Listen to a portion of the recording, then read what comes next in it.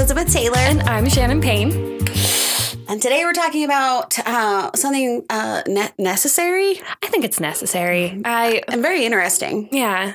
And a little frustrating. But at the end, super fun. Yes. Because Dolly. Because Dolly's just a genuine treasure. A genuine treasure. Truly, truly. And not just because all her outfits are made entirely of rhinestones. Not just that. Not because her hair just is the world. Oh my gosh. Or that she's just maybe the cutest person to ever exist. Just speaking. Yes. Ridiculous. But so smart. Yeah. She is like snappy smart. So clever. Yeah. Very impressive. She's not till later though. It's true. So hold on through this stuff. This stuff's good though. It's good. It's good because it's a good conversation to be had. It is. It is. I think it's important. And I think we're all thinking a lot about it. We're talking about the 40-hour work week, why we work 40 hours. Why do we do this to ourselves? First of all, why are we all so hung up on even numbers? That. Because I think odd ones are just naturally more pleasing. I agree. But even is what it is. I'm 35 this year. Oh. How perfect is that? Absolutely perfect. It feels like a great number. Yeah. 3 is my favorite number. Is it? Yeah, so 30s are just, tippy 30s tops. have been banging. I love the 30s. Love them. So good. I'm excited. I know we've talked about this before when we talked about soulmates. That was a while ago. Mm-hmm. And how I was like, I'm excited for my 30s, for my 40s, for my 50s. I'm excited for all of them. I think it's going to be great. But I have loved my 30s so far. Except for turning 30 in 2020 was rough. And I don't wish that on anybody. It's hard when your big birthdays get squished. And it was one of those where I was leaving my 20s and all you could think about was death and dying. Oh, ew. That's not fun. It wasn't great. It was a sad birthday. But I made myself my own cake, and it was good. My saddest birthday was 27. Okay. For no reason. It was just a really rough one. 27 was not a good one for me either. 27 wasn't a great birthday. I like 7s, but not that one. Yeah, no, 27 sucked. In your 30s, you're able to be the same little girl you were when you were 9.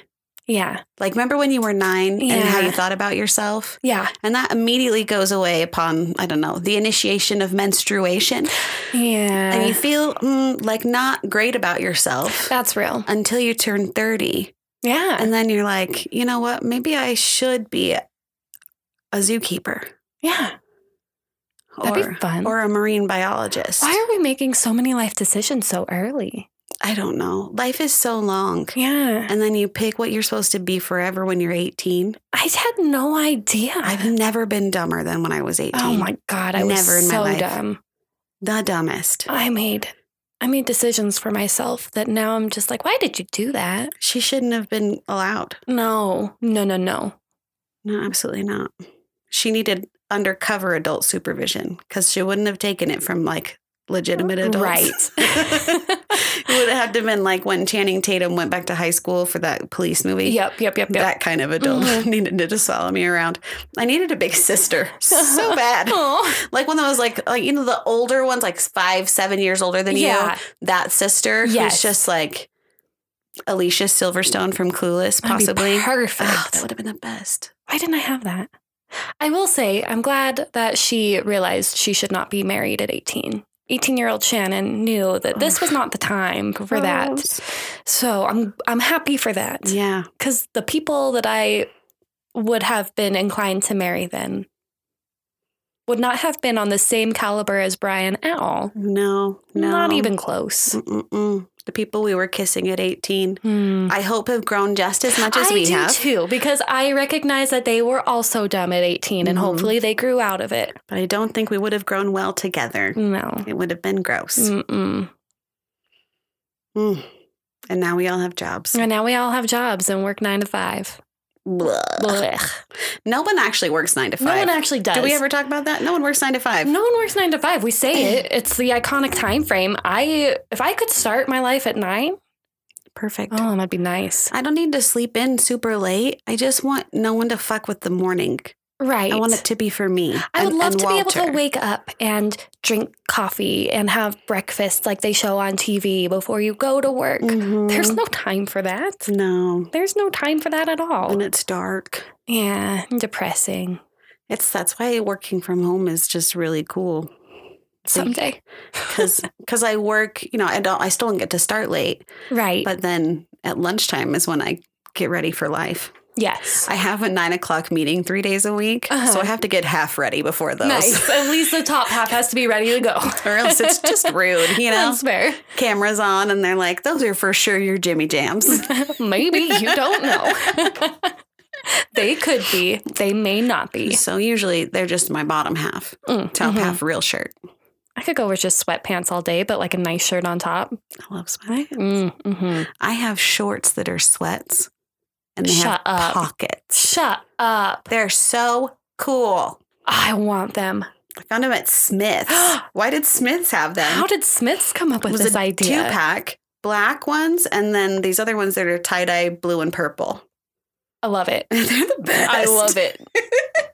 I love them. They're appropriate for so many occasions. Of course. Absolutely. When we go camping, inevitably at some point, I expect those to come out. Absolutely. Yes. It'd be perfect. Gosh, camping.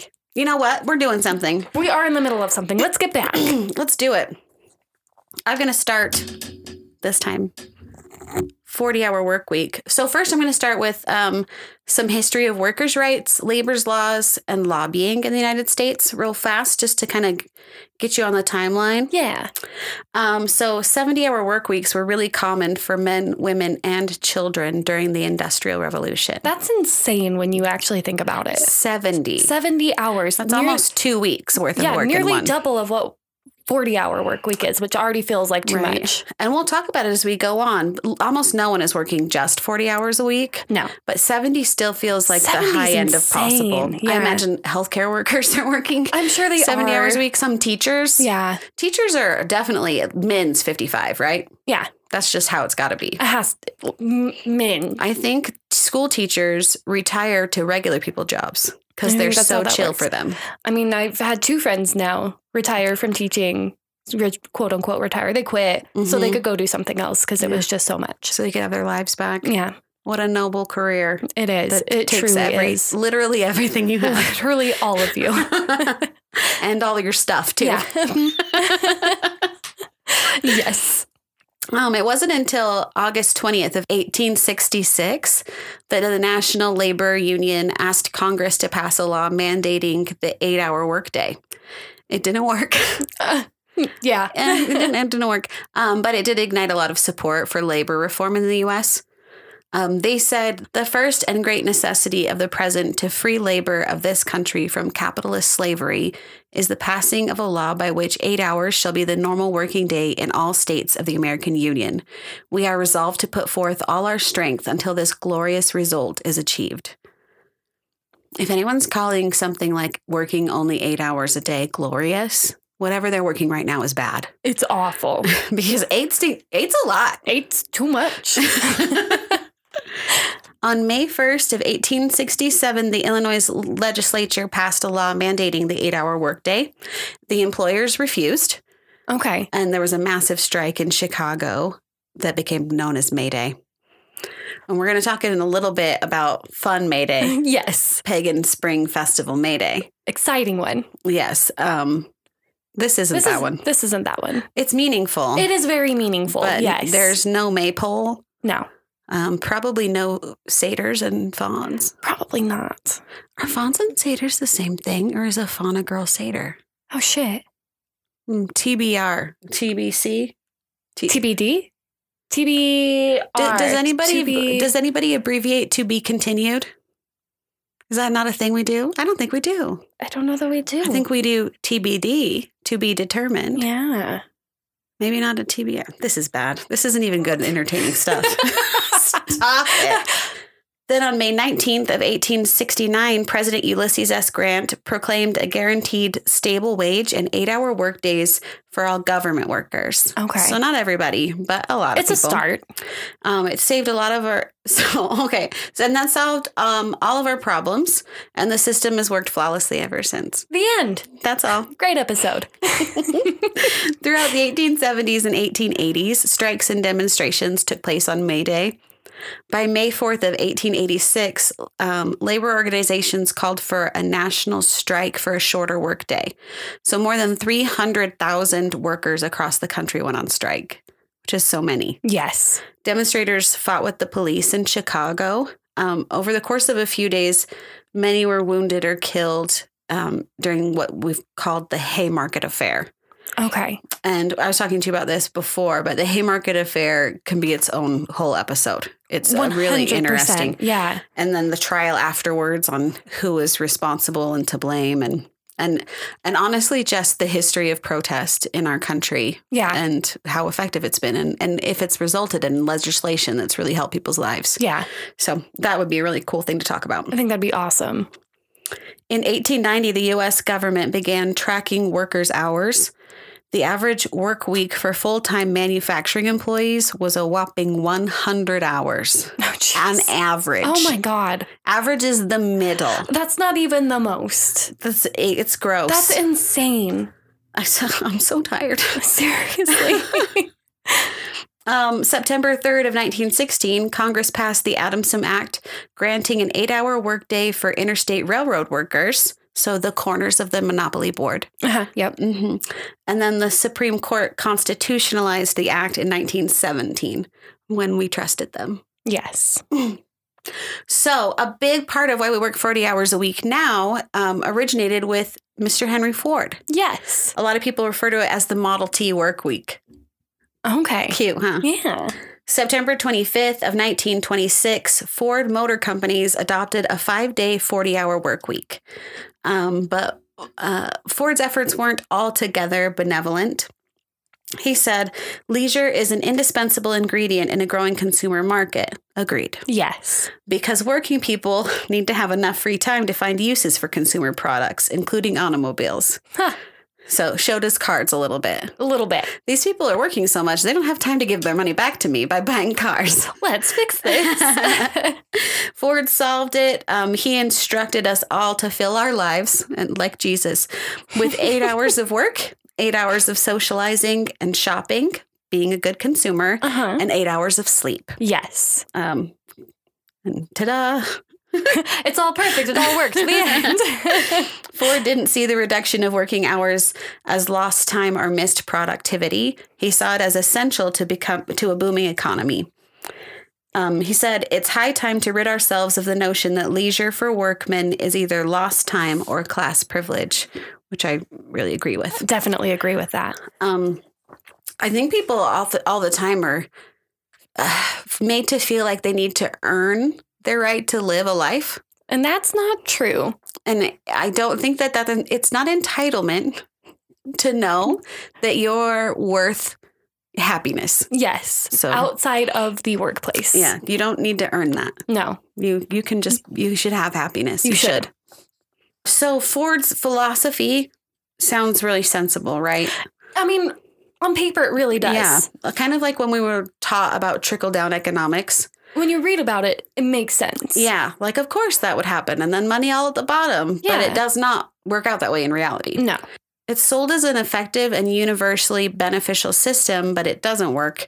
A 40-hour work week makes a lot of sense if you're the kind of person who has like a partner at home or a wife or assistant or, anybody else who's managing the other half of your world while you're at work. And also, if the 40 hours you're working every week gives you enough money to provide for you and your family. Right, which is one of the most important parts. Right. And I think it's my personal opinion that anybody who's willing to wake up and go to work for 40 hours a week should be able to earn enough money to pay all their bills and go see a movie on the weekend. I think so, too. It does not matter what you do. Every role is important. Right. And you're giving up the same amount of your precious life. Exactly. So, and honestly, I know it's a overused excuse, but there are jobs that other people that we are not all suited to everything. Right. And just because a person does a job that you consider menial or less important doesn't mean that they're sacrificing less of themselves to complete it. Exactly. So they deserve a life. They deserve to be able to live comfortably in a way that makes them happy. And warm. Yes. Or cool, depending on the seasons. Yes. That's important. Yes. It makes little sense today, right? As we're talking about, it likely made little sense to people of Ford's time as well. People of lower social economic status probably dealt with the same problems we do. Yeah. Where there wasn't enough, they were spread too thin to take care of their people. Yes. On those kinds of hours, which is why we see a lot of people working more than one full-time job. Oh, everywhere. And there are few households left at all in America where only one person is earning an income. It's almost impossible at this point. If they're living on a really tight budget or a really grand amount of privilege. Yes. Either way, it's still probably tricky. I'm sure. On June 25th of 1938, Congress passed the Fair Labor Standards Act, limiting the work week to 44 hours. And then on June 26th of 1940, Congress amended that act to a 40-hour work week. And that's why now, if you work more than 40 hours in a week, you have paid overtime. Yep. Which is great. It is. It's hard when it's not up to you. That's the tough part. A lot of time, overtime is mandatory, and that can be a real bitch. That sure can be. Mm-hmm. Those weeks are tiring. Yes, they are. And some people are working them all the time. It's just their regular life now is overtime. Yep. And that's hard. It's not, I don't think it's necessarily worth the extra money after a certain point. It gets to that point. It's just too much. Yep. On October 24th of 1940, the Fair Labor Standards Act went into effect 74 years after the National Labor Union asked Congress to make an 8-hour workday. So that's about how long it takes. Okay. 74 years. Okay. I mean, so fast. Pencil it in the future.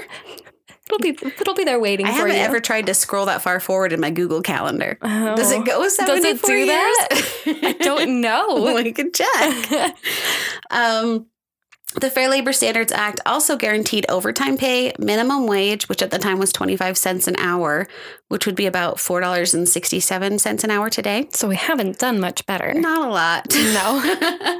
And fun fact, this is also what created the concept of a weekend. Oh.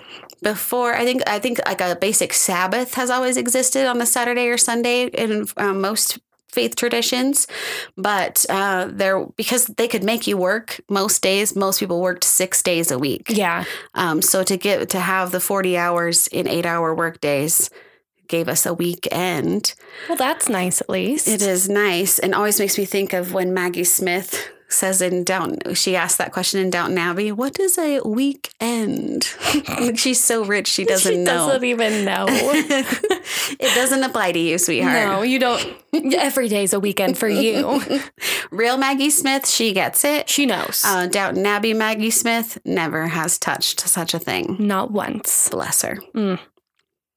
In a survey by tax and professional services firm EY, I'll have all my sources linked so you can see where all these studies come from. And no, I'm not just talking out of my ass. They're real. Perfect. Half of managers around the world reported logging more than 40 hours a week. In the U.S., 58% of managers said they worked over 40 hours a week. That makes sense. Presumably, some of that time is spent at home answering emails instead of like just being in the office physically. Yeah. But that takes a lot of your time. Time and effort and energy. Right. Yeah. Work has changed a lot since the Model T work week. Yes. We don't really work the same way we used to. Though you might know, I certainly do. A lot of people who do traditional shift work, according to recent labor reports, only about 8% of jobs in the U.S. are related to manufacturing, compared with around 33% of all jobs back in the 1930s. Okay. So a greater percentage of us are in a different position, working offices remotely. We're not a person at a machine making a product. Yes. But a lot of us still are. What did I tell you?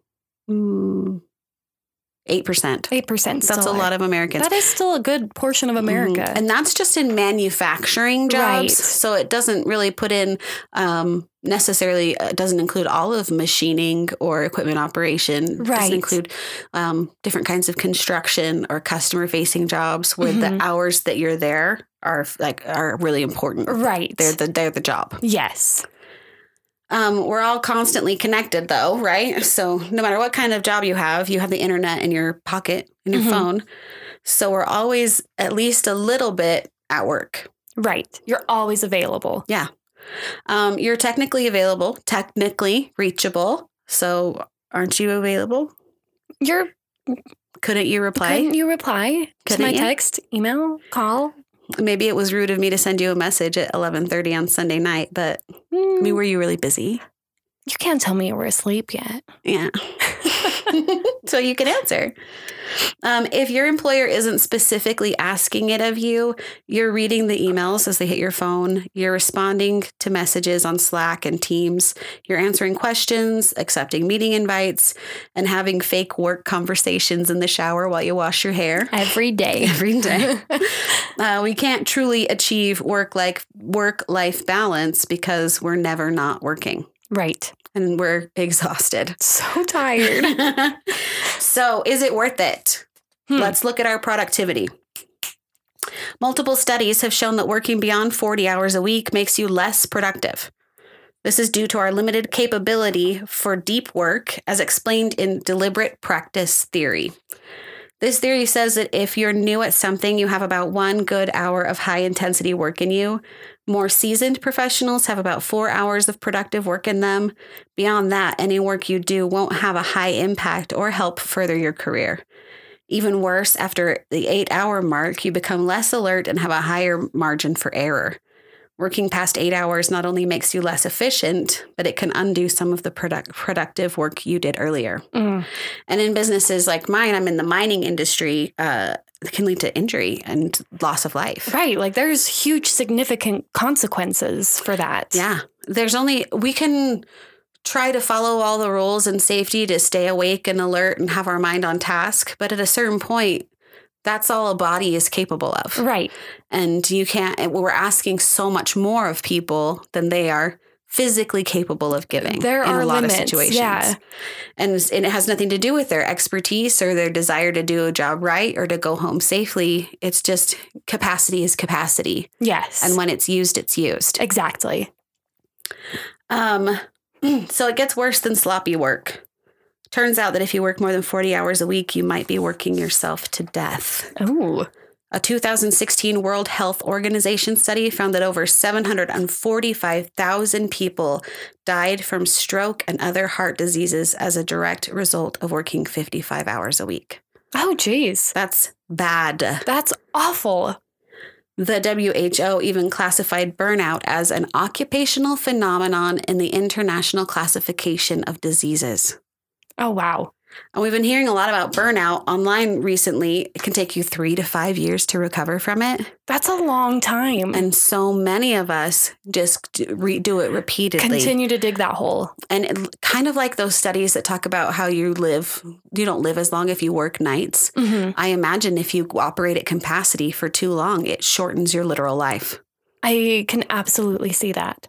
If not by not just making you tired, like this stroke and heart disease is impacted by stress, just like this study said. Yeah. In Japan, workaholic culture became so common during the 70s that they coined a term for it. They call it karoshi, which means death by overwork. Oh, my God. It's scary. That's awful. And that's fucking terrifying. Just take a second. That's your life. And you're killing it for work. Ew. For a thing that at the end of the day, you're replaceable. Even if you love it. Even if it is meaningful. Right. It's still taking from you probably more than you can give. Right. In 2018, only 52.4% of workers took their full paid leave. Stop doing that. Yeah, take your leave, please. 8 out of 12 CDC workplace studies associated overtime with sickness and death. Other studies revealed that overtime is also associated with higher on-the-job injuries. Okay, that makes sense. So, no. Don't it's do not it. worth it. It's not worth it. We're being spent like money or batteries and used up until we're empty. Yeah. But, Shan, is there a better way? There has to be, right? Well, prepare for a small soapbox. It's just a paragraph. I love it. Let's do this. Try to suspend your instinct to say, that will never work here. It's dumb and I'm over it. Mm-hmm. Remember what you know. You know that there are people who have made it their literal life's work to study, collate, and present information thoroughly and fairly. It's their pride to deliver facts and truth. Those facts and truths apply to the United States. They just do. That's how facts work. We aren't just out on our own little island. This place is special to us because it's our home, not because it exists outside the laws and restrictions of reality. So feel free to apply this information to all kinds of concepts and issues. And soapbox, thank you so much. Beautifully done. Here are some alternatives to literally working our lives away. Monograph CEO and co-founder Robert Ewen, I think that's how you say it, Y-U-E-N. That's how I would say it. Has been on board with a 4-day work week since his company started back in 2016. He claims it's been vital to the health and well-being of employees. Iceland adopted a 36-hour work week with no pay cuts from 2015 to 2019, and it was an overwhelming success. Nice. No pay cuts. None. Huge. That's Beautiful. Awesome. Even Microsoft saw a 40% productivity boost when they introduced a 4-day work week. That makes perfect sense. That one didn't cut their hours. They were doing 4/10s, but still 3 days of recovery. I used to have a 3-day weekend. I used to do 4/10s. Yeah. And the days are tough. 10-hour days are not easy. But having a full 3 days to recharge is huge. Fun day, chore day, chill day. Exactly. I love it. It's beautiful. Feels great. Because, I mean, some of us have to wash our damn laundry. And find a way to fold it. Give me a break. Oh, my God. These kinds of changes are easier for tech companies. Yeah. Non-consumer facing jobs, places where working hours and where they have working hours and off hours. Yes. And not all jobs are like that. Right. So it's obvious it's not a solution for everybody, this one. But I'm gonna read you a couple, so don't give up yet. Also, I'd like to be able to get a Frosty at 11 p.m. Yeah, I would too. So here's some more things. In April of 2021, nearly 4 million people put in their notice in what's being called the Great Resignation. We want something better, and a lot of people are taking huge risks in the hope that they'll find it.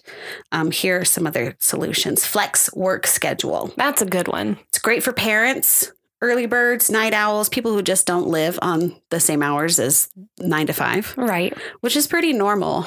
Yeah. And I'm tired of being made to feel like I'm a trash person just because that's not my circadian rhythm doesn't match yours. Right. How dare you? And there's not a ton I can do about it in some situations. We can try and train ourselves away from things, but I think that bodies do have a comfortable stasis. Right. And trying constantly to make your body live outside of where it thinks it belongs is hurtful and exhausting. It's awful. And our bodies aren't all the same size. They don't all want to sleep at the same time. They don't all want to eat the same foods. Right. And it is so hard to try to make all of our bodies conform to the same schedule and lifestyle. It just doesn't work.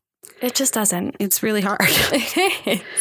So it's this flex time schedule gives places that are open all the time an opportunity to change their shifts. Mm-hmm. So if working from noon to 6 makes it so you never see your children.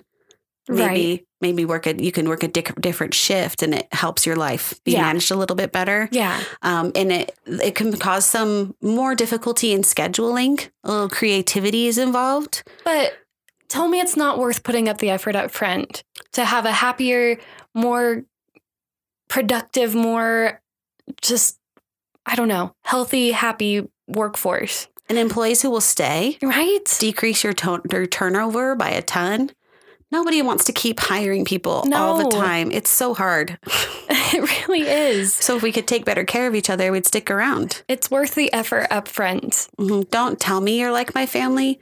treat me like I'm a human. Yes. I don't need to go to your reunion. I just need hours that make it so I can live my life. That would be wonderful. Thank you. Yep. The 4-day work week is another one. 10-hour days, 3-day weekends. 10-hour days, like you were saying, are not for everyone. They're not. They're tough. They're beastly. Yes. For people like me with chronic illnesses, you just don't really have the energy to go 10 full hours. Right. That's too much. Yeah. Other people, 100% worth it to get your 3 days at the end. You just do what you got to do. Yeah. It's probably difficult for parents without partners or partners who both work different schedules. Yeah.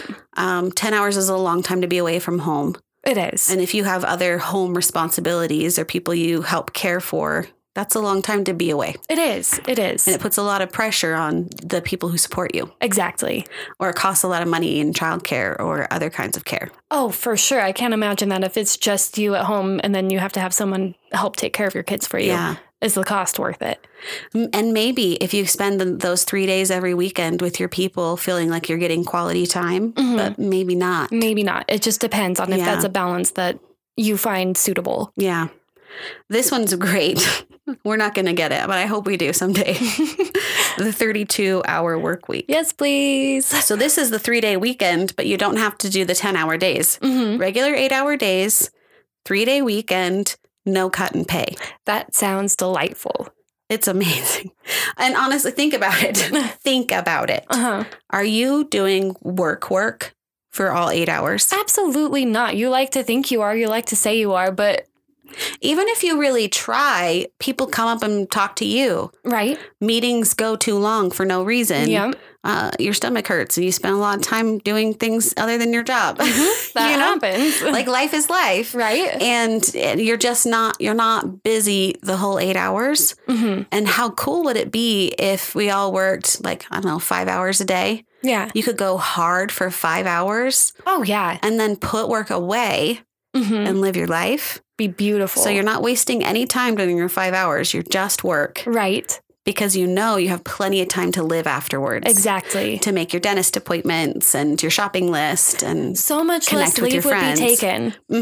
Because that's the hard part. How are you supposed to schedule things when you work all day, every day? I mean, I do. I have to take leave all the time to go to the dentist. Yeah. To go take care of myself physically and emotionally which is important. It is important. I used to work, and a lot of people do. I do occasionally now, but I'm mostly remote on a site that's far away from town. And a lot of people have jobs like that where they can't go to the dentist at lunch. Right. They're there when they're at work, they're there. Some people have clearances or different kinds of jobs that just make it so going and coming isn't really possible for them. Right.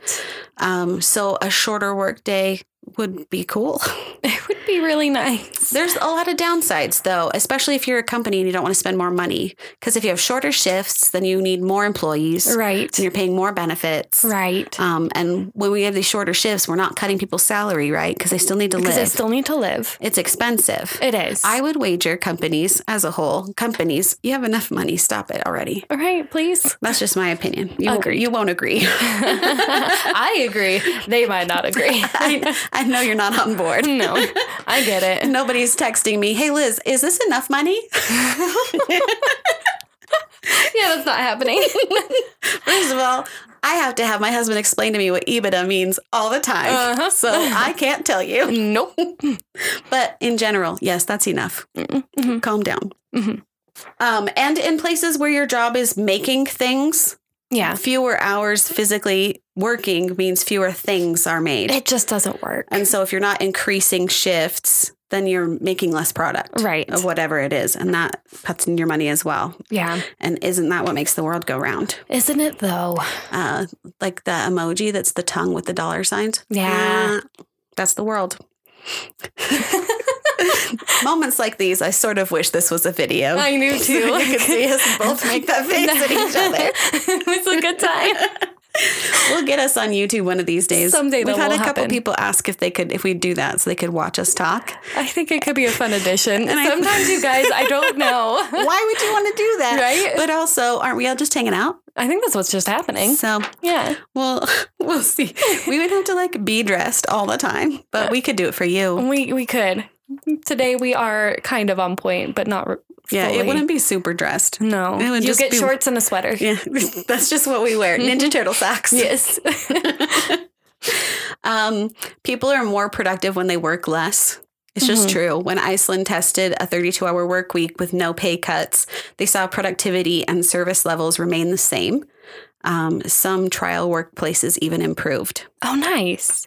The UK government saw only a 6% dip in productivity when it slashed its working week down to 3 days back in 1974. For them, it was an energy-saving tactic. It wasn't permanent. Okay. So the small dip in productivity was worth it for them, but still only 6% by losing 2 full days. That's barely a blip. That tells me 2 things. We are wasting so much fucking time at work. Yep. That I would rather be wasting dicking around at my house with my friends. Agreed. just what? Same. And 2, we can probably afford this. Yeah. We can probably afford this. It would be fine. People are happier. For 8 years, France dictated. That's a little more serious. Yeah. They dictated that a 35-hour work week was the best way to do business. Over half of the French workers surveyed said that they were happier with their work-life balance. Oh. Iceland and New Zealand, who we should honestly just take all of our advice from. Absolutely. They're doing it so well. Oh, yeah. Have also shortened their work weeks, resulting in a happier, less stressed workforce. Oh, nice. Side note, did you know that New Zealand's president, who I have a huge crush on, not only nurses her babies as the president of things, is she a prime minister? Yeah. I think everything's a president. I'm American. Yeah, we're bad that way. Whoops. It's gross. I'm sorry. She's an ex-Mormon. What the fuck? Yeah. Post-Mo, just like us. Oh, my God. So we're already best friends. We're already besties. I think it takes 7 years to fly from here to there, but I'm willing to do it. I'm 100% willing. I bought myself a pillow to stick my feet on. We're fine. Excellent. Yeah. I'm going to get that turtle thing. Have you heard of that? Yes. That's the neck pillow that holds your neck up. Mm-hmm. I'll buy an extra foot pillow for you. I put my feet on my backpack like you taught me. Oh, perfect. Yeah. Makes a big difference. Mine's still too short, so I can't reach. So now I have a pillow. And my feet get swollen like a pregnant lady. Same. So I wear tall socks. Uh-huh. And that way I don't get my shoes on my backpack.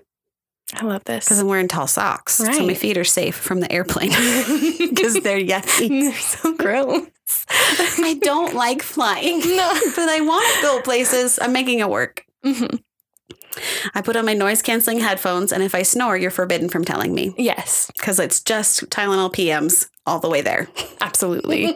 100%. Just trying to live my life. Okay, New Zealand's the best. Next. One thing I know.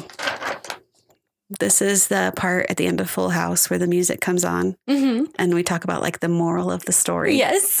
My dad hated that part. Oh, no. He'd hear the music and be like, oh God, why? He's not into that kind of sentimentality. That's fair. If he loves you, he'll just like send you a podcast he likes to listen to. Oh. Those are his Valentines. I love those. Those are great. Hang up. I'll say, I love you, Daddy. And he says, yep.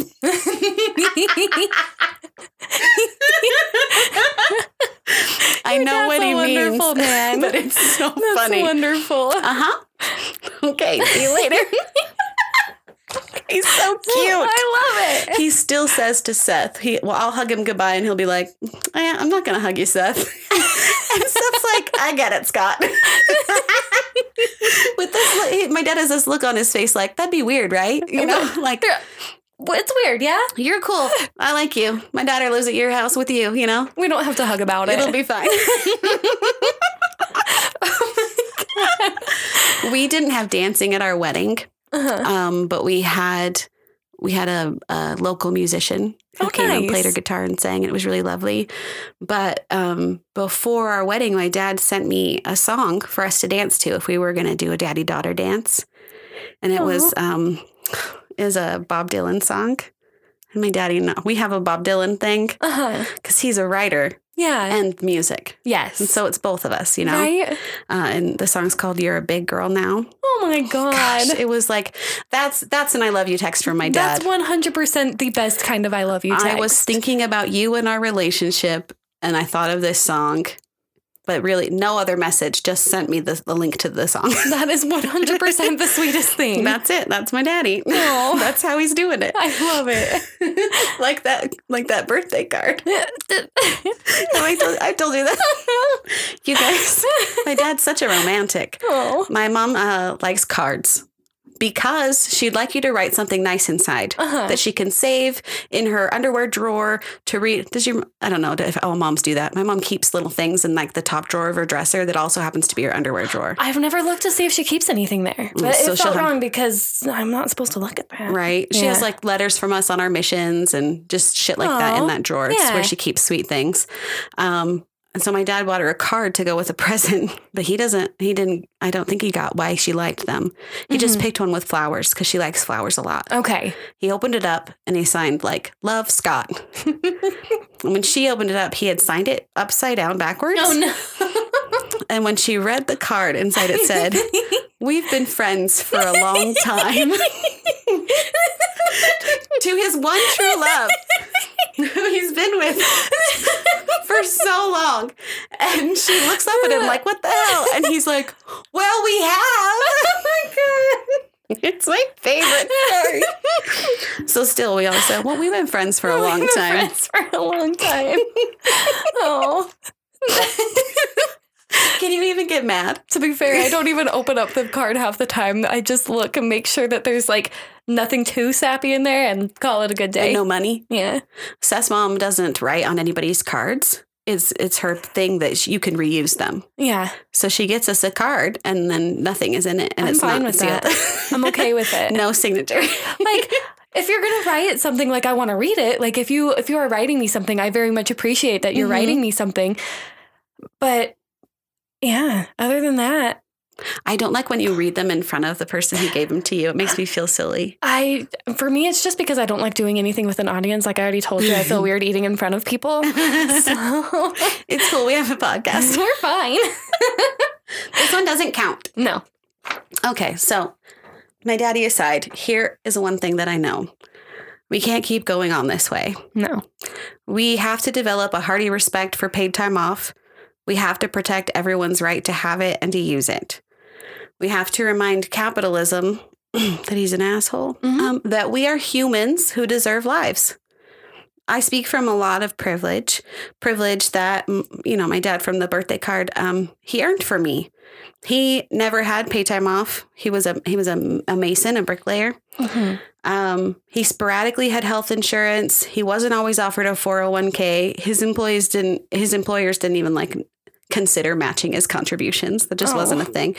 And he had almost no job security outside of his own reputation and skill set and his ability to sell it. And a lot of Americans are in my dad's situation. They work mandatory overtime for garbage pay while their babies grow up and the natural beauties of our world expire. It's worth it to protect and provide for the people that you love, but it doesn't have to be this expensive. The people who work 3 days a week from their vacation homes want you to believe that it does, that they're busting their balls to give you the privilege of shoveling their shit. But the second thing I know is that your life is the same singular, shiny, golden, one-of-a-kind gem as theirs.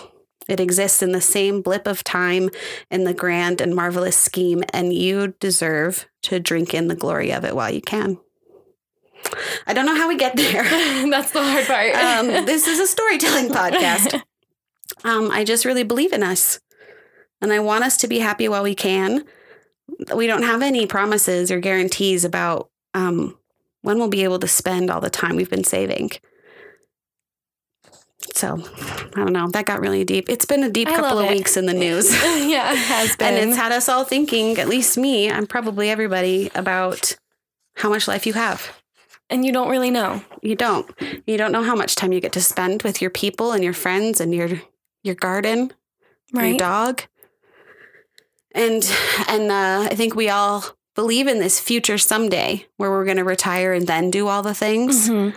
And a lot of times people don't make it to that point or get there and don't have the capacity to do the things they dream they'd do. Right.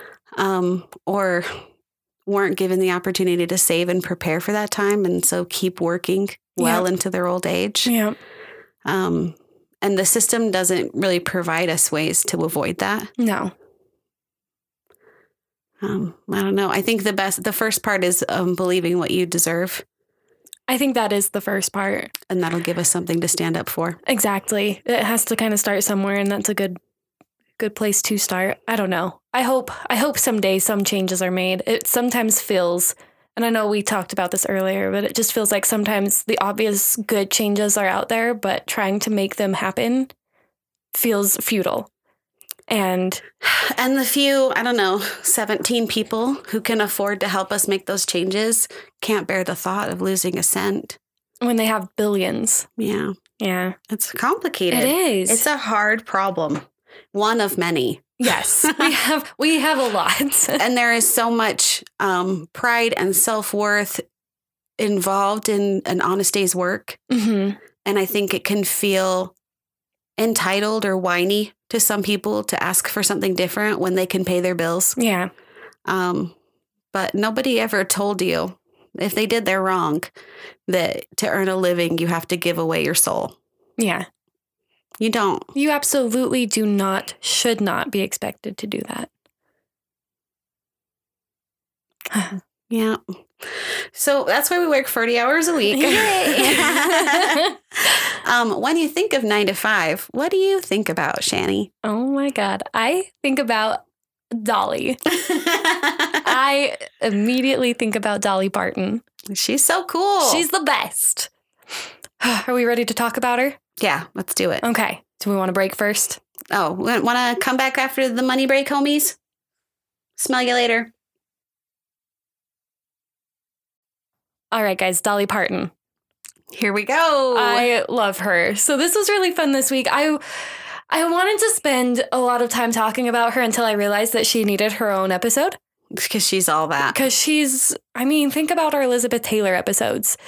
She needs that much. Mm-hmm. She just does. She is up there on that level. And so I don't feel like I can do her justice by trying to talk about her entirely today. So what I'm going to do is I'm going to give you guys the briefest of overviews on her life.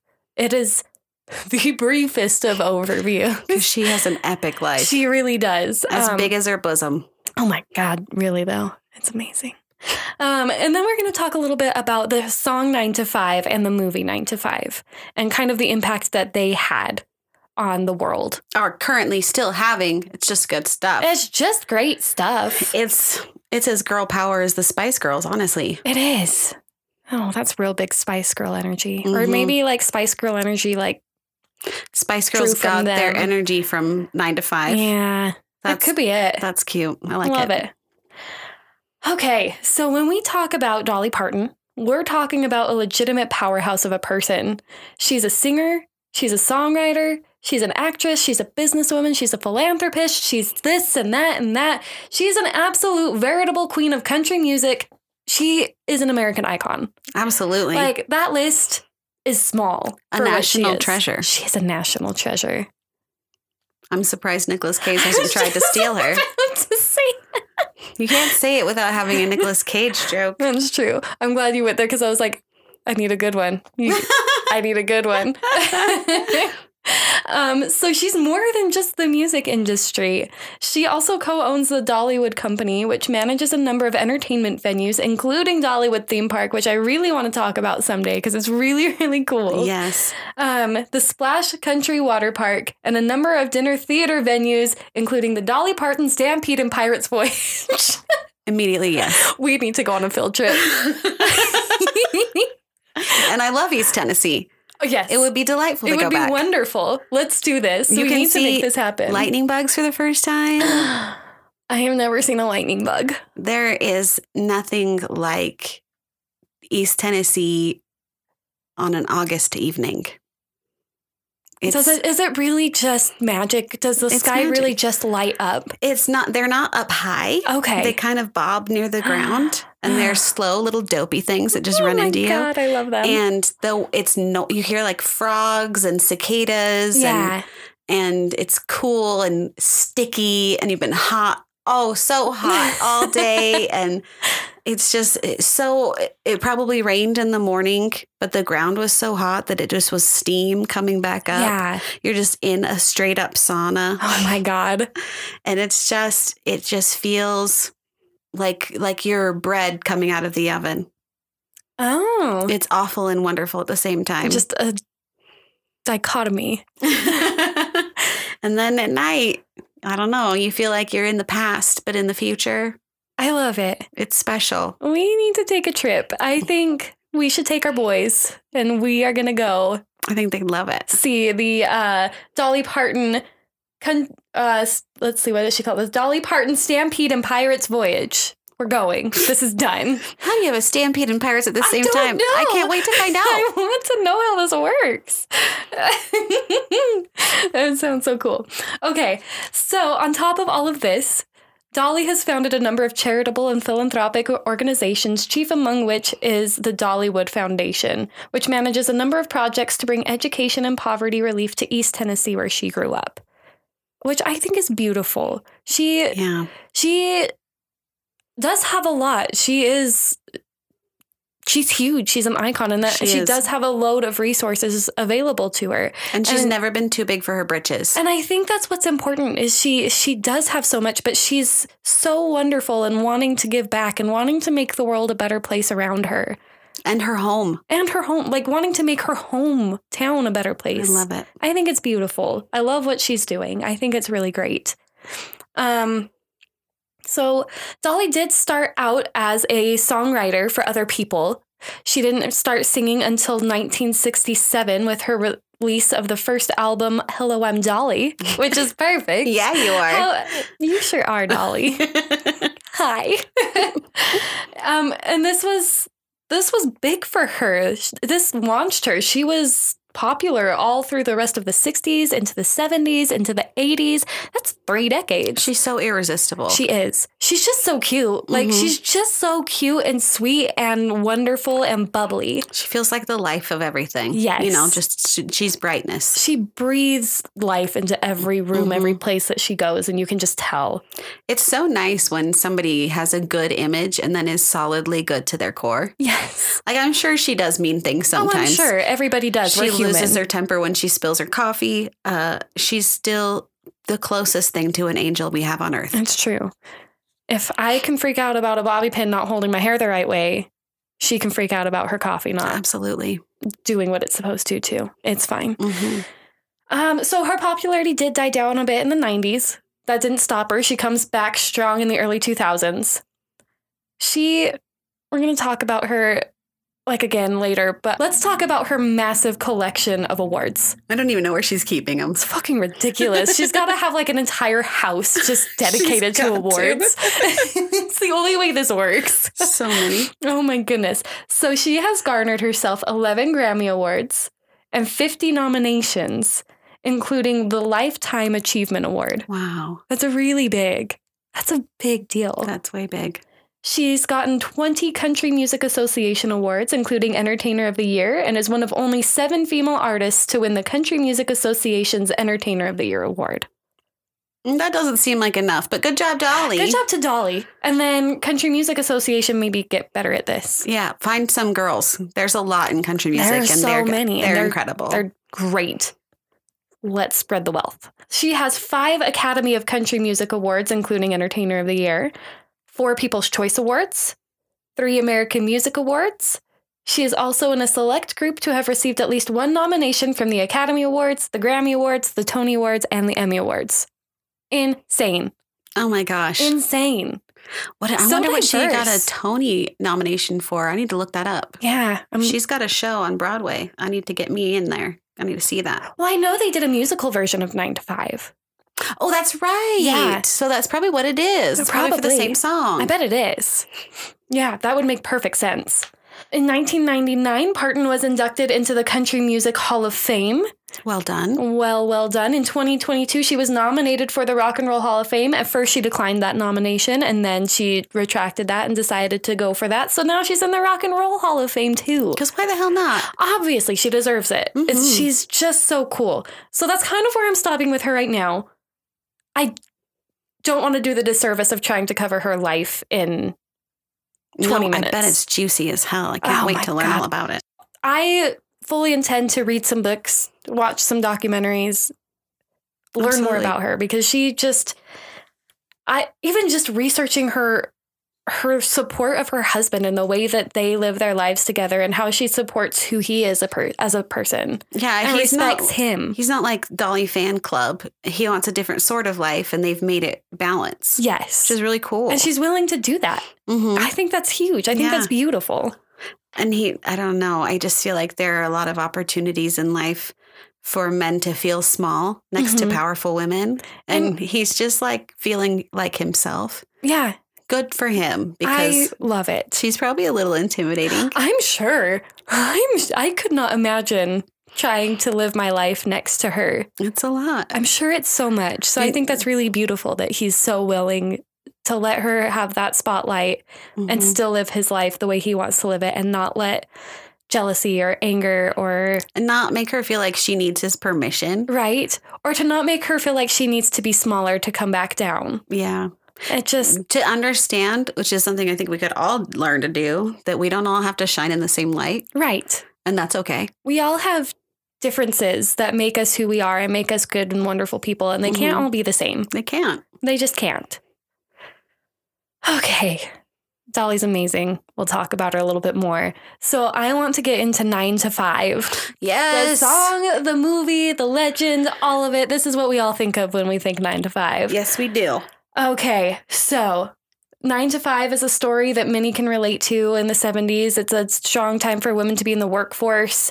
It's a strong time of sexism in the workforce. It's a rough time kind of to be a woman in working. Yeah. I mean, in general working, but definitely being a woman working.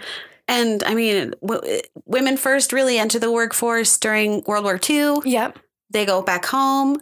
They come back out in the late 50s, early 60s. Everyone's mad about it. Yeah. And it takes us a long time. I'll let you know when we get there to gain an even footing. Yes. Someday that'll happen. Someday. Closer and closer all the time. So what I'm going to do here really quick for those of us who haven't seen the movie before, because Brian had not seen it, I'm going to give us a brief synopsis, and then Liz and I are just going to talk about just some of the gems that are hidden in this movie because they're so good. So this synopsis comes from IMDb, of course. Thanks, IMDb. So they describe this as office satire about 3 female secretaries who decide to get revenge on their tyrannical, sexist boss by abducting him and running the business themselves. The trio, one of whom has been passed over for a promotion because she's a woman, spend a night together having a drug-induced fantasy of killing the slave-driving chauvinist. One of them panics the following day when she suspects that she's really poisoned the tyrant. And insanity ensues from there. It does. You guys, this movie, I watched it when I was younger. And it doesn't mean the same as when you're a grown person. It was a completely different movie. I watched it for this week's episode just recently, and it was funny. It's so funny. And Brian watched it with me, and he'd never seen it before, and we were both just dying. It's funny, and it's sharp. It's so witty. It's so good. It's so good. Dolly Parton, Lily Tomlin, Jane Fonda. 3 like powerhouses. They're amazing. They're amazing. And they're so funny. Lily Tomlin might be my favorite. She is sharp. That's what I would say. Sharp, sassy, witty, just funny. Her timing is impeccable. Perfect timing. And she is playing a grown-up woman. Yeah, it's not young 18-year-olds in the workforce, which has its place, and those can be there. But this just felt like... We hear their story a little more. We do. This one, we need. We needed something like this, where it was... And it was like, it felt like such a range of women, too. Yeah. It just didn't feel like one kind of woman. it was a range. Yeah, and they're not all superheroes. No. Some of them are not great. That's true. So they're just depicted as real people. Yeah. Lily Tomlin is a mom of teenagers who's a widow. Mm-hmm. Jane Fonda recently divorced, no kids. Her husband cheated on her with his secretary. Mm-hmm. And Dolly Parton is married, but no kids or anything. Mm-mm. Has a really cute life. She's really sweet. Her relationship with her husband when she's at home seems really lovely. Yeah, it's super cute. So the way the situation is set up, it shows Lily Tomlin as in charge of a whole floor of office workers, knows all of her shit, trains all the new people. Including her boss. And then men get promoted over her because they're men and she's a woman. And she's the one who really knows how we all know that woman at work. Oh, we all know her. Like, so-and-so's in charge, but you go to her because she knows what's going on. Yep. We have a very specific person like that at my work. Mm-hmm. And she is just the person who knows what's going on. Yeah. Like, you don't even bother asking anyone else first. You just go straight there. So that's Lily Tomlin. Jane Fonda hasn't worked before. She's new to the workforce entirely. The copy machine will be the death of her. It's her real nemesis. Until the end. And Dolly is the secretary for the mean boss. And I relate to her in ways that are wild to me, where she is genuinely just wants to be nice, wants people to be happy, just wants to do things that are going to make people happy and doesn't want to make people feel bad. But because she's small and curvy and sexy, people assume that she's somebody she's not. And there's rumors spread about her even by the boss that they're fucking around. And he's buying her gifts and touching her inappropriately. And asking her to spin around. And she is firmly and politely saying, I am married. This is not appropriate. Please don't do it anymore. And he just keeps going. Has no respect for her at all. None. So at the beginning, all these ladies, they don't all like each other because, I mean, Jane Fonda's in a situation where she thinks that this is a secretary sleeping with someone else's husband. Mm-hmm. And that's a little close to home for her. That hits a little deep. And then they all have a really bad day at work and end up getting a drink together at the bar. I love it because it happens that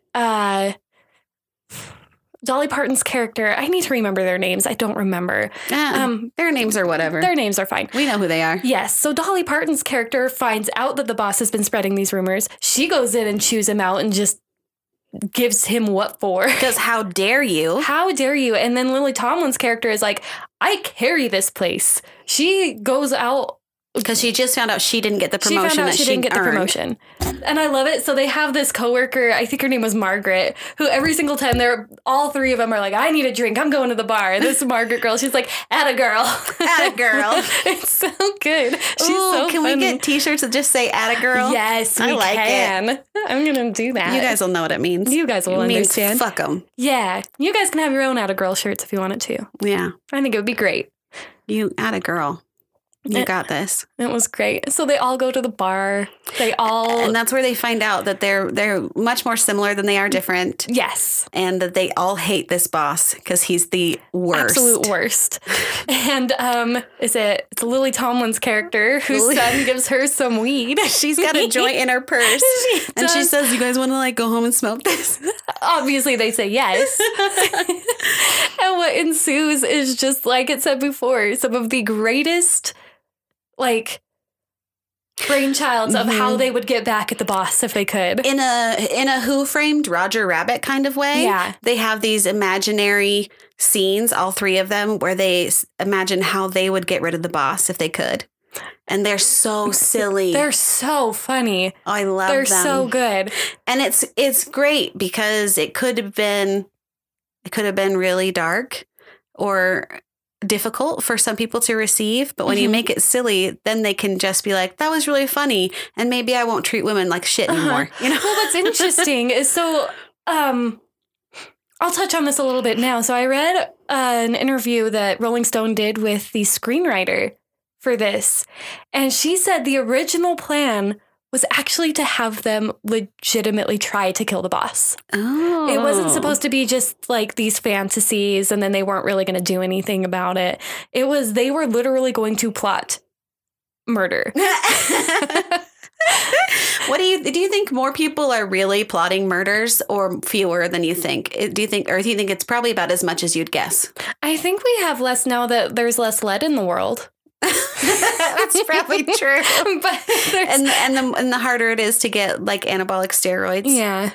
Things that make people act in a way they wouldn't normally act. I think there's a lot of people who because I could understand, again, Dolly Parton's character, where she's just like, you know what? Fuck you. You get what you gave me. Yeah. I get to treat you like crap. I get to sit here and just call you a pretty person, and that's all you're good for. And we try this on for me, and don't be like that. Yeah. It feels so good to watch her treat him that way in a way that I should probably feel gross about. I should. But it's like, get some. And if it wasn't just like her sitting here being like, I'm just going to sit here and think about it because... You know what? Because it's not like she was going to do it. No, she's a good person. But it was just sitting here thinking about if the roles were reversed, just imagine how he would feel about himself. Yeah. It's like that tactic that when somebody says something really sexist to you, you act like you don't understand. Yeah. And ask them to explain. Yeah. I do that a lot. It feels good. It feels really good. Because you don't need me to tell you you're an asshole. No. You need to think about it for a second. Exactly. That's what really needs to happen. Yeah. Because if I say that was sexist, now you can just call me a bitch. Yeah. And I've had enough of that already. I have too. So I'd rather you feel dumb. That would be great. That's my preferred move. Yes, please. We went to buy a push broom at the hardware store.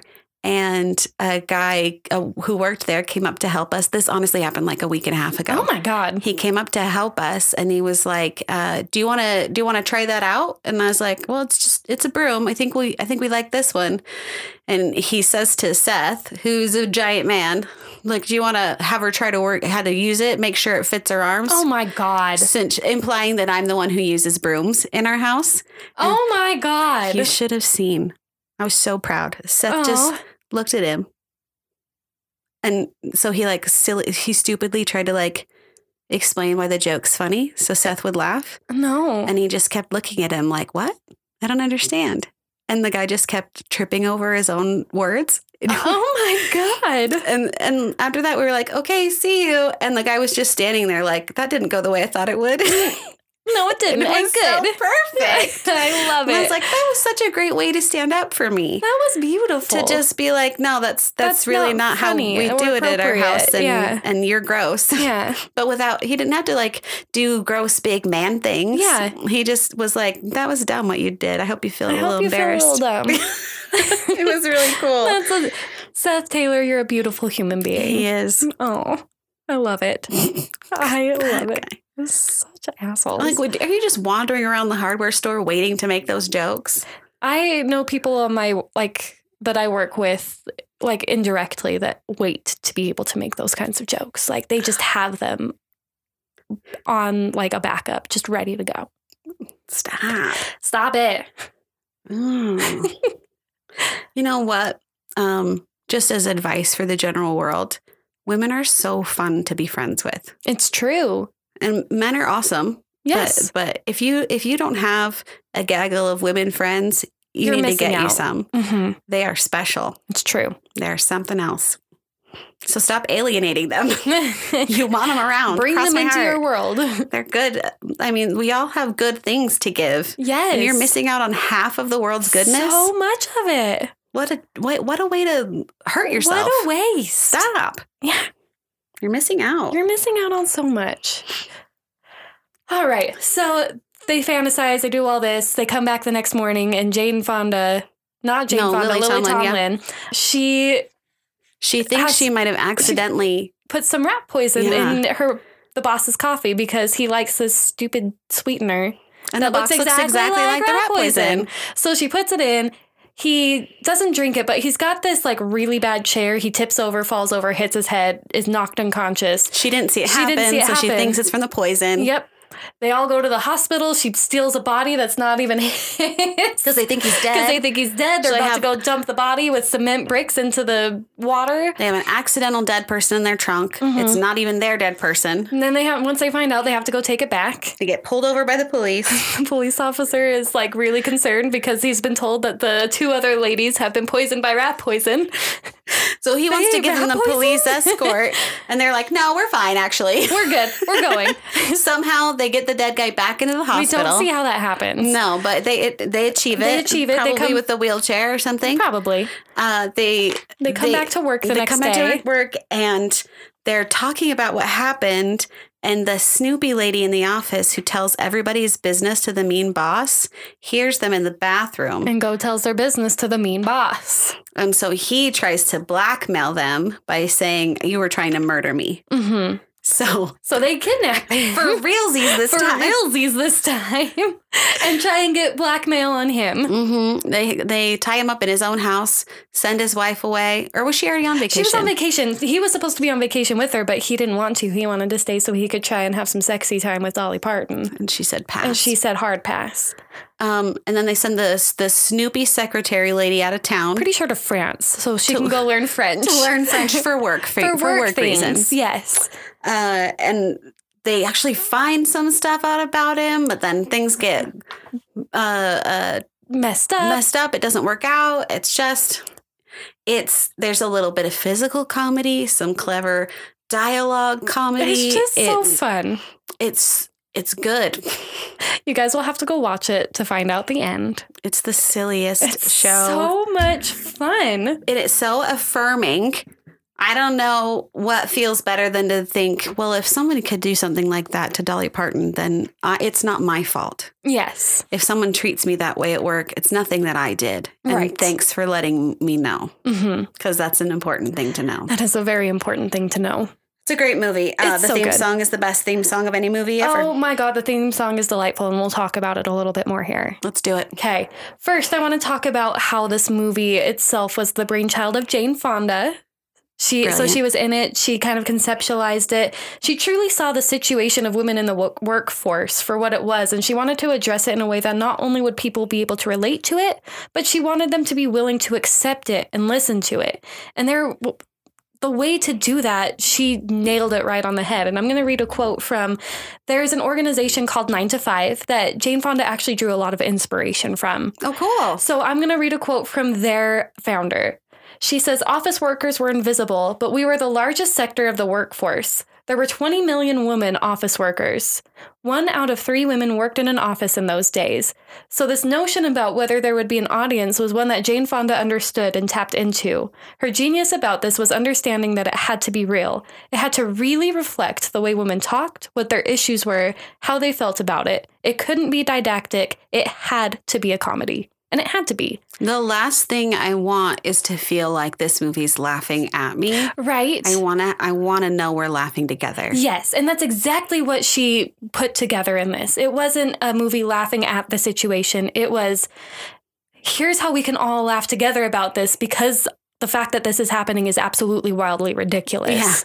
Yeah. There's no other word for it. There is no other word. I am going to talk about 9 to 5 later because not just because it was a huge influence on the movie, which it was, but it's just a really cool organization, I feel like. So At the end, I'm going to talk about them a little bit more as well. So Fonda knew that she wanted a good, strong, comedic background to line up her cast. Yeah. Obviously, she was going to fulfill one of the roles. Mm-hmm. And then she found her friend, Lily Tomlin, brought her in. Best friends forever. Best friends. Best choice she could have made. Lily Tomlin is a gem. Mm-hmm. And then it was on a drive home one night when she was listening to Dolly Parton's song 2 Doors Down that Fonda realized the perfect opportunity. And here's a quote from Jane Fonda. She says, I suddenly got an image of Dolly Parton sitting at a typewriter. And I thought that would be something to have Dolly Parton in her first movie playing a secretary in a movie that, among other things, is going to touch upon sexual harassment. She's absolutely perfect. And she is. She is. She's so good. It's hard to believe that this is her debut acting. Right. It feels very natural for me to see her in movies. She was so good. Yeah. She was so good in this movie. You would have never guessed that this was a first attempt for her. I watched in the same weekend The Best Little Whorehouse in Texas. I love it so much. She's great. She's so good. Now I need to watch that. That might be what I watch today. So Dolly definitely agreed, but she had a stipulation, and I love it.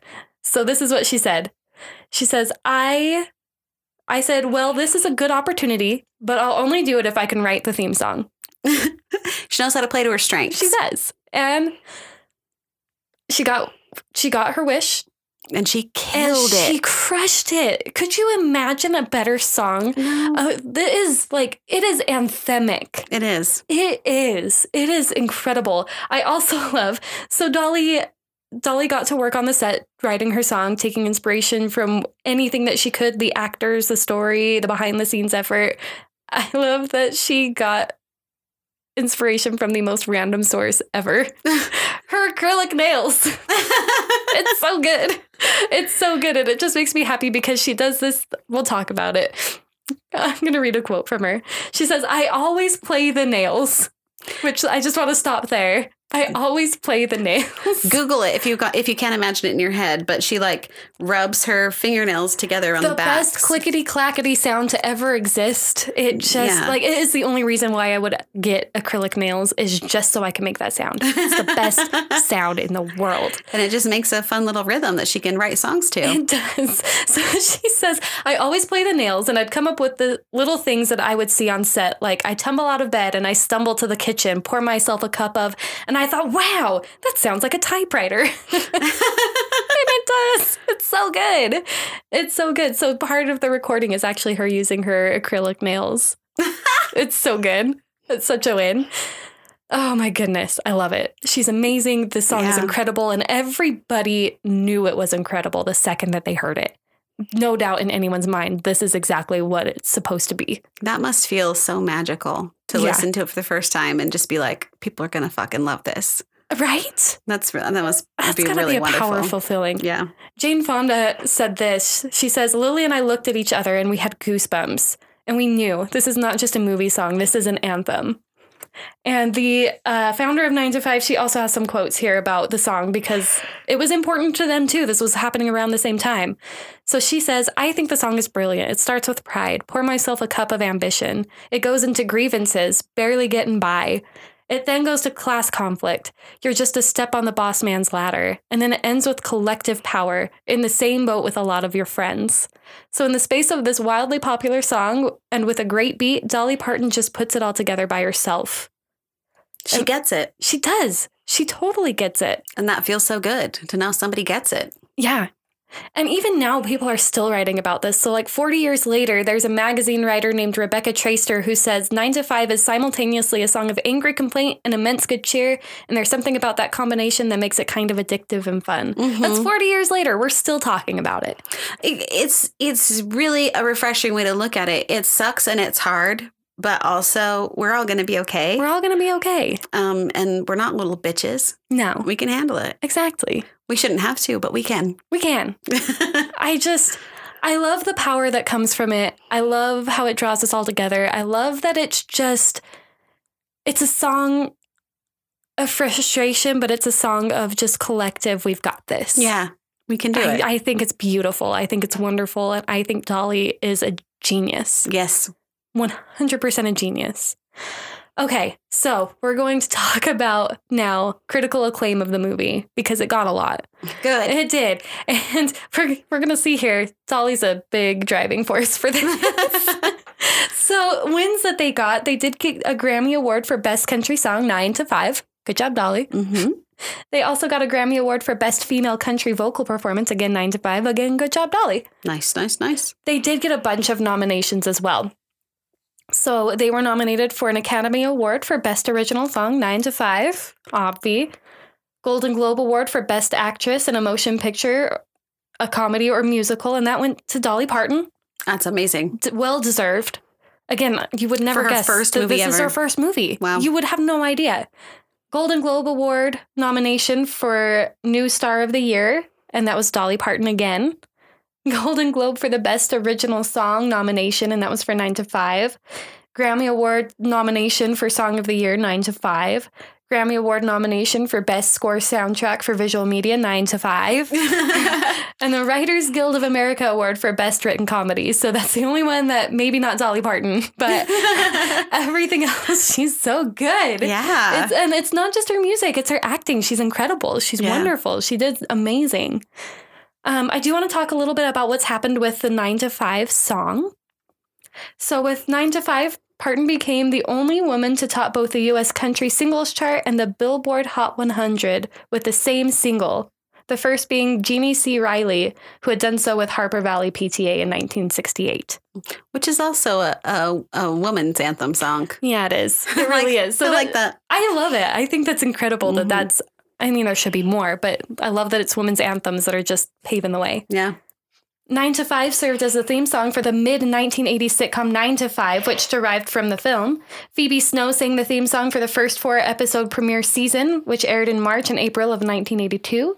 Dolly Parton took it back over and started singing for the sitcom in 1982 and 1983, and then for its 1986 to 1988 revival. Weird that someone else was singing the song, but maybe I get it's it. Just like a... Oh, what do you call that? The first episode of a show? It's real, but it's not? Pilot? Maybe it was a pilot situation. It could be. It could be. That would make sense. This one just feels like an of course they did moment. Songwriters Neil and Jan Goldberg filed a lawsuit against Parton, claiming that 9 to 5 was a copy of their 1976 song Money World. I mean, we all want a piece of it. We all want a piece of it. In December 1985, the court ruled in Parton's favor. Nice. And then one more thing that's happened recently with it, U.S. Senator Elizabeth Warren frequently used the song at campaign appearances during her 2020 presidential campaign, with it often playing while she took the stage. Reacting to the song's use, Parton's manager, Danny Nozzle, I think that's how you say it, Nozzell, maybe, says, "We did not approve the request, and we do not approve requests like this of a political nature." I understand where Elizabeth Warren was coming from that. Yeah, it's a but great you song. need to get permission. And if you're not given permission, you should not use it. Yeah. Because I can understand Dolly's perspective as well of maybe you don't want to jump in on this. You know, we try to make famous people responsible for a lot of stuff. Like you have to be an example and you have to represent this and this. And maybe sometimes she just doesn't want to declare her political position. Right. Because she'll get shit. Exactly. Sometimes I don't know. I get that. And if you did not have permission, don't use it. Yeah. Just don't use it. Don't use other people's toys if they said no, thank you. Exactly. Okay, so to finish this all up, I do want to just talk a little bit about the 9 to 5 movement. I'm going to be getting all of my information for this from, it was a PBS documentary, and it was literally called 9 to 5, The Story of a Movement. Okay. They do an interview with the founder of the movement. And there's some really interesting topics that they talk about. So I'm just going to talk about a few of them, just give you guys a little overview. If you want more information, they're not huge, but they're still around. They're still trying to fight for good things. And I like it. I think it's really awesome. Yeah. So in the 1970s, we saw an explosion of women coming back into the workforce like we talked about before. And I think one thing that we see even depicted in the film is this concept of office wives. Ew. Yeah. I don't love it. So the inspiration kind of came from what you saw of office wives in the workplace. And it's really gross. Like you would hear a lot of times things like clean my dentures, go out and get my lunch, make me coffee, which was a big one in the movie. Mm-hmm. Yes, sew up the pants that I am currently wearing. The idea that a man can't be capable unless he has a woman handling shit for him, mm-hmm. and that they should be available to handle that shit on his whim. Yep. It's just, get over it. Get over yourself. Grow out of that, please. Yes. And demeaning bullshit like that, you don't need to do that. I'm not going to sew your pants while they're on you. Thank you. That's not the job that I signed up for. I am not a tailor. And if that were my job, you're not paying me enough. Exactly. You Sex should work pay is me work. more. Yes. So, and the thing that they really wanted to attack with this was just the idea of sexual harassment. This was at a time where sexual harassment wasn't really a term. They didn't have the classes. They didn't. They didn't have that. So I kind of love this. So I'm going to read a quote here. from this article. It's about some of the tactics that they use. They would give out Pettiest Office Procedure Award or the Bad Boss of the Year Award.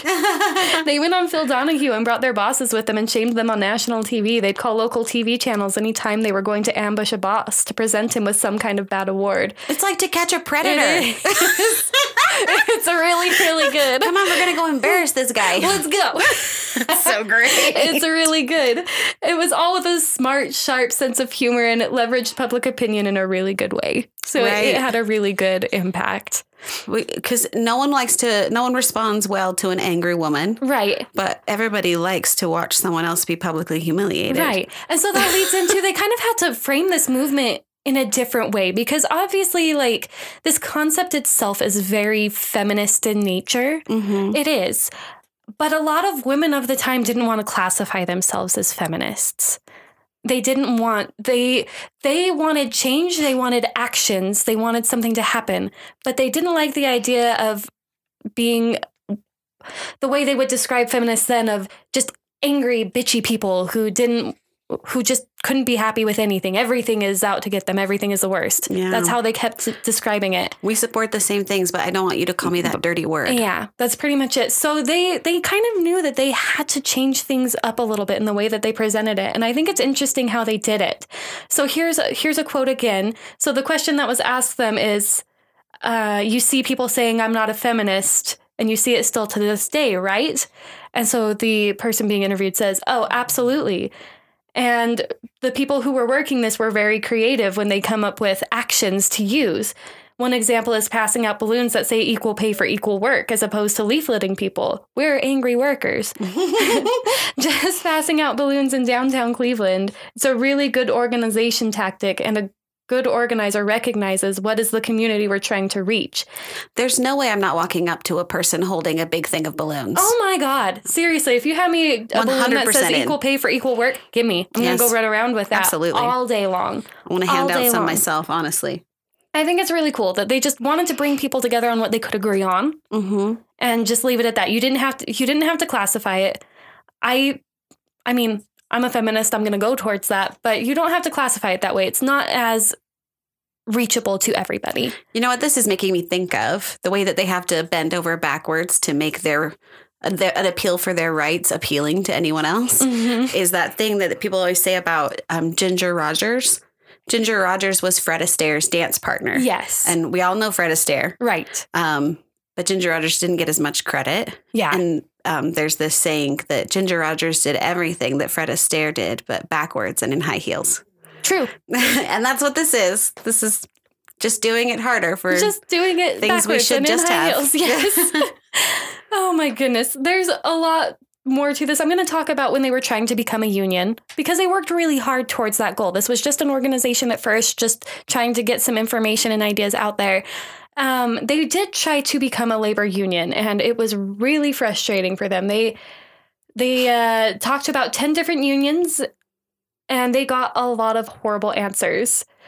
So here's some of the comments that they got. It's a little frustrating to hear and read. We'd do more organizing here if I could just get a girl in to answer the phones more often. Oh. Or someone said, you didn't feel like you were sitting with somebody who considered you their equal. It was just like you little girls patting you on the head kind of attitude. This one's really frustrating. One of the other organizers who tried to organize in Seattle said she heard things like, you don't know what you're talking about. You're all too young and green to really know what it means to be in a union. It's almost like they forgot how they started. Right. So it's just a whole thing of just being talked down to the entire time. They do get to union status, but then that's about the time that union busting started happening. So it wasn't a really long-lived thing for them. Okay. Which is unfortunate. They're still around now. They're still out doing things. The 9 to 5 comedy had a really good impact on them. And I think what they're trying to do still to this day is really good and really important. And I hope that they can find ways to move it forward in a really positive and good, strong way. Absolutely. Because we all deserve to be able to work in a place that's safe. Exactly. And work be respected. Work in a place that's safe, be respected, and not be overworked. with our 9-to-5 work frame. And here's just a side piece in case you didn't know about it or it hadn't occurred to you. Don't touch people. Don't touch people, please, God. Just don't. You probably shouldn't touch your coworkers. Or, the people who work for you. Maybe don't do that. It's not touching isn't for work. Touching does not belong in the workplace. A P.S. I have a specific person I work with who always gives me side hugs and apologizes for it. I don't mean you. We're real friends. There's a difference. There's a difference. But people who you're not close with, who you haven't asked for permission, just don't touch them. Right? Just don't touch them. No. Don't put them in the position to have to tell you not to. Right? It's gross. It's not a good feeling to be in. And I feel like there have been multiple workplaces where this happens. And it is wildly uncomfortable. It makes work an uncomfortable place to be. You should not feel like you have to walk a different path just because you don't want to pass that person's office and feel like you're going to get called in and be scared that you're going to have to go sit down in there. That should not have to happen. Right. That should not be a thing. It's hard to know how much it means to not have to do those things unless it's happened to you. Mm-hmm. And it's so yucky. It's really gross. Don't do that to people. So don't do that to people. Make your workplace as safe a place as you can for the people around you. You guys, I'm proud of us. We work hard. We do. We're doing a good job. We're taking care of each other. Things can only get better, right? I think so. Oh, shit. Knock on wood. Yeah, seriously.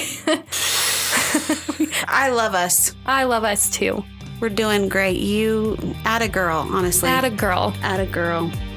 All right, let's do this again sometime. Say hi to your mom for me.